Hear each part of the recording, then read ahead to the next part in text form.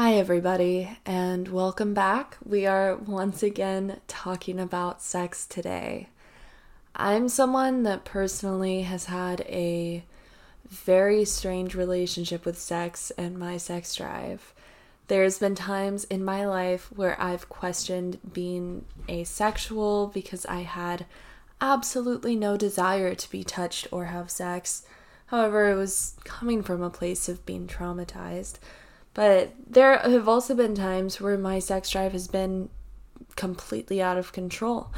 It's never consistent and has been very frustrating for partners that I've had. So, yeah, I'll get more into my business towards the end. But let's get into it. So, one of the most common challenges couples face in their relationships is sex, and more specifically, differences in desire. There are two main types of desire that are commonly experienced, and that's spontaneous desire and responsive desire. So, spontaneous desire is seemingly more common among men and also habitual porn consumers. It is most often displayed in porn and other media because it's interesting and exciting. For example, in a rom-com, when two people look at each other across the bar and then the next moment they're fucking in the bathroom. It's seen all the time in media. People with this desire type usually get the desire and drive to have sex without any touch or foreplay. Foreplay with a broad meaning, including loving, intimate conversation. The thought comes before the action for people with the spontaneous desire type. On the other hand, responsive desire doesn't seem to just come out of nowhere, but instead is just a response to sexual arousal.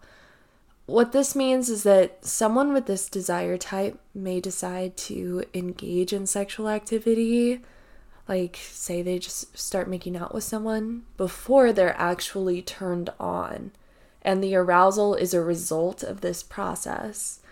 This is way more common among women, especially women that don't have sex at the forefront of their mind at all times.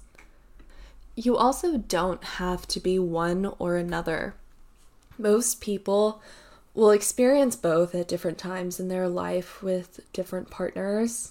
It also doesn't have to do with your attraction to your partner. Just because you don't constantly want to have spontaneous sex, it doesn't mean that you just aren't that attracted to them. There does not mean that at all. Both types are normal and healthy and can have very fulfilling, meaningful sex lives and relationships, even if you and your partner have different desire types. And of course, there's also physical attributions to sex drive. Regular exercise is linked to higher sex drives. Drug use can also affect drive. Stimulants often cause an increase in sex drive, while others can decrease it. Change in neurotransmitters can highly affect it. For example, people with Parkinson's disease may get dopamine replacement therapy, which often causes a high sex drive and sometimes hypersexuality. Hormone levels affect it dramatically too. Higher testosterone in men usually causes a higher sex drive. But when women go through menopause and experience a decrease in sexual hormones, their drive decreases as well. This can also be affected by birth control, and antidepressants are very commonly a cause of decrease in sexual desire. A huge, very common cause for a lower sex drive is trauma, specifically sexual trauma. And if the individual developed post-traumatic stress disorder as a result, this can happen for a few different reasons. Usually people with PTSD have high stress and anxiety levels, which can impair sexual performance. People with PTSD are often angry, irritated, and feel isolated and distant from their loved ones, which can seriously impede on having intimacy of any kind. Also, I feel like this goes without saying, but if you have intense sexual trauma, sex may be very scary for you. It doesn't feel safe, and it's hard to get in the mood when you're anxious and scared. Being touched in the same way as you did during the traumatic event can also be very triggering. Body sensations and physical problems, as well as sexual desire, arousal, or orgasm, are common numbing and intrusive symptoms after sexual assault or rape. As a consequence, traumatized people are more likely to have sexual desire disorders, which I'll get into more later. Trauma could also physically affect sexual response. It's common that people will go to the doctor for vaginismus, which is tightening of vaginal muscles, not allowing penetration or making it very painful, erectile dysfunction, premature ejaculation, and other physical issues. And the doctor will tell them that there is nothing physically wrong with them. And that's because these sexual responses can be psychological. Your body is reacting in a way that's attempting to protect itself from being in a vulnerable position to something potentially painful for you. We've all heard that trauma lives in our bodies, and we're often unaware of it and how it manifests.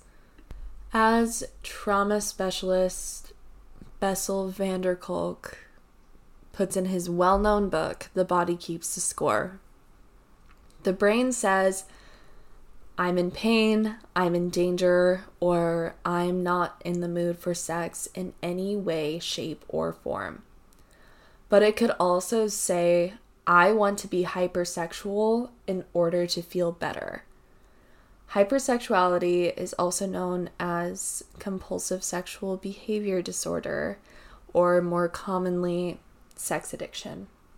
This is when a person has an obsessive fixation on sex, sexual acts, and fantasies. Some of the most common characteristics that a hypersexual person includes: compulsive sexual behavior, recurring and uncontrollable sexual fantasies, difficulty establishing and maintaining a relationship with other people, especially a romantic partner, because of their preoccupation with sex, inability to get sexual urges under control, and continuing to engage in sexual behaviors and activities even after they've caused harm. So what's the difference? A high sex drive is an increased sexual desire. On the other hand, hypersexuality involves out-of-control feelings and urges to have sex, as well as high-frequency sexual behavior. You can develop hypersexuality also when you develop certain other conditions. There's a link between epilepsy and the damage that it can do to your brain and developing hypersexuality as a result. Chemical imbalances in the brain can also cause hypersexuality. Commonly, an imbalance of dopamine can cause hypersexuality. The tendency towards hypersexuality appears especially strong among male trauma survivors, but also can happen with trauma survivors of all genders. When desire and the compulsive need to find relief from negative emotional states gets confused, sex starts to become unhealthy hypersexuality. People look to regulate painful emotions by seeking stimulating environments like clubs, gambling, shopping, vacations, spontaneous sexual encounters, etc., instead of recognizing one's emotional state and finding a healthy, non-destructive way of coping with it. Manic and hypomanic defenses are common in trauma, in addition to just dissociation as a way of avoiding oneself. Compulsive sexuality is a logical coping strategy to deal with trauma, dissociation, and shame. Sex is a highly stimulating, even intoxicating experience that makes being in one's own skin pleasurable. Men especially may be hypersexual due to the association that men learn between having sex and social acceptance. Shame is an extremely uncomfortable feeling associated with being a social outcast, and being received sexually for many men feels like the antidote to the dark feelings of shameful social exclusion. Here's a quote from an article called Hypersexuality as a Valid Trauma Response by Harriet Clark of the author's personal experience. As a survivor myself, I have experienced hypersexuality. After an assault, I reacted in a way I had never heard about, craving male attention and validation that I could only receive with my body, needing others to touch me so that I could no longer feel my abuser, wanting to use myself the only way I knew how for sex. Whilst the sex was consensual, I received no joy as I was simply performing. I was morphing into whatever partner people wanted, unable to act on desires of my own, which had become clouded with shame. Being bombarded with flashbacks whilst simultaneously eager to please. I was also greeted by an onslaught of slut-shaming and lack of belief of my assault, as why would a survivor of assault be so sexually active? Due to my response, I started to doubt my own trauma, asking if it was even real. So did you know that there are actual sexual desire disorders? These are very normal and probably more common than you think. We already talked about hypersexuality or compulsive sexual behavior disorder, but I'm going to name a few more common ones. First is hypoactive sexual desire disorder, also called HSDD. It's when you're not interested in sex, have no sex drive or a low sex drive, and it bothers you. It's one of the most common sexual problems that people have. This could be a lifelong concern, or it can happen over time, and it may be a problem all the time or happen in certain situations. It's also sexual aversion disorder, or SAD, is defined as persistent or recurrent extreme aversion to and avoidance of all or almost all genital sexual contact with a sexual partner. There's also genital arousal disorder, when you have trouble getting or staying aroused. This can be caused by your hormones, physical health, emotions, experiences, beliefs, lifestyle, and relationships. There's also orgasm disorder, which happens when you don't have orgasms. It takes a long time for you to orgasm, or you have orgasms less often than you like, or they're not as strong as you would like. It's one of the most common sexual problems, and it also tends to be more common among transgender people. Of course, there are ways to work out these disorders and not have them for life. Like I said, a lot of these are psychological and caused by trauma. So often, psychotherapy paired with other remedies such as yoga, which can aid in reconnecting with your body, can be more helpful than you think. Also, I encourage anyone experiencing these to get their hormone levels tested. Talk to your doctor about remedies for balancing your hormones. So, what do you do if you and your partner have differences in sex drives? This is so incredibly common because it's impossible for two people to always be in the mood at the same time. Obviously, like I said, if someone is experiencing an extreme sex drive, low or high, there could be both physical and psychological factors, so it's important to talk to a doctor and a mental health professional. but the extremes aren't always the case. Sometimes you're just kind of mismatched. I recommend having the conversation with your partner about what type of sex drive you each have, spontaneous or responsive, and also a conversation about what turns you on. And I'm not even talking about kinks right now. I mean going out and doing something together, or having quality time alone, or making a romantic dinner together, or if it's intellectual conversation or emotional connection, or in fact the kinky stuff that makes them want to have sex. The power of knowing what makes your partner feel intimately connected to you is so important, because it's weird to expect that just because someone's dating you that they just want to have sex with you all the time, whenever you want. Knowing these things about your partner gives you the ability to literally have intellectual and emotional foreplay without even touching them. Along with that, this should go without saying, but be understanding and don't pressure someone for sex if they're not in the mood.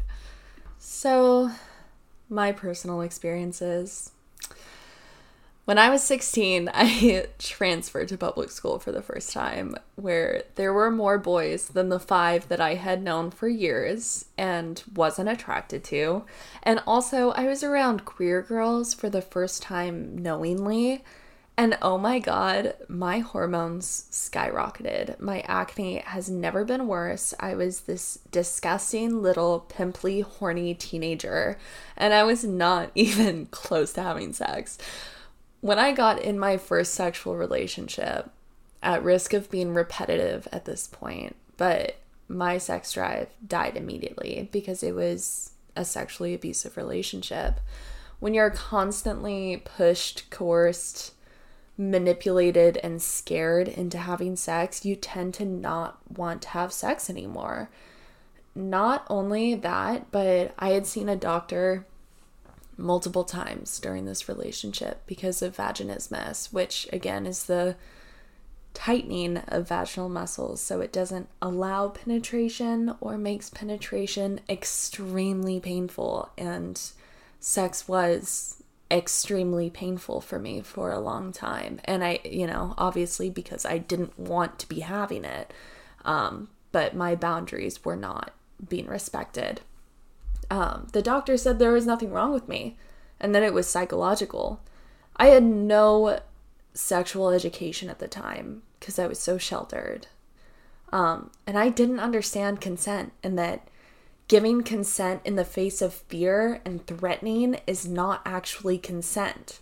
So after years of that, it also took years of recovery for me to be able to have regular sex or even want to have sex. So this was one of the few points in my life where I just thought I was asexual, but it was a result of trauma. My skin literally crawled at the thought of being touched. Ever since then, it's been horribly inconsistent and has always depended on who I'm with and my emotional stability. I've been in relationships where the guy is constantly pulling me closer, pushing me away, causing horrible anxiety and this compulsive need for validation and love. Obviously, in a relationship where you're made to feel so insecure, you take any affection that you can get. I've had relationships that were stable but lazy, where my partner isn't putting in as much effort to mentally stimulate me, but would still be hoping to have sex often. And I've also been single and heartbroken, unable to face the pain I was in. So I turned to get whatever affection and validation I could from men. I've had therapist-ordered periods of celibacy, not because I was having a lot of sex or a lot of partners or anything like that. It wasn't because of that, but because sex was resulting in panic attacks and was just very bad for my mental health. But this was also while I was getting diagnosed with PTSD and was trying to heal and get to an emotionally stable place. Personally, my sex drive has always been psychological for the most part.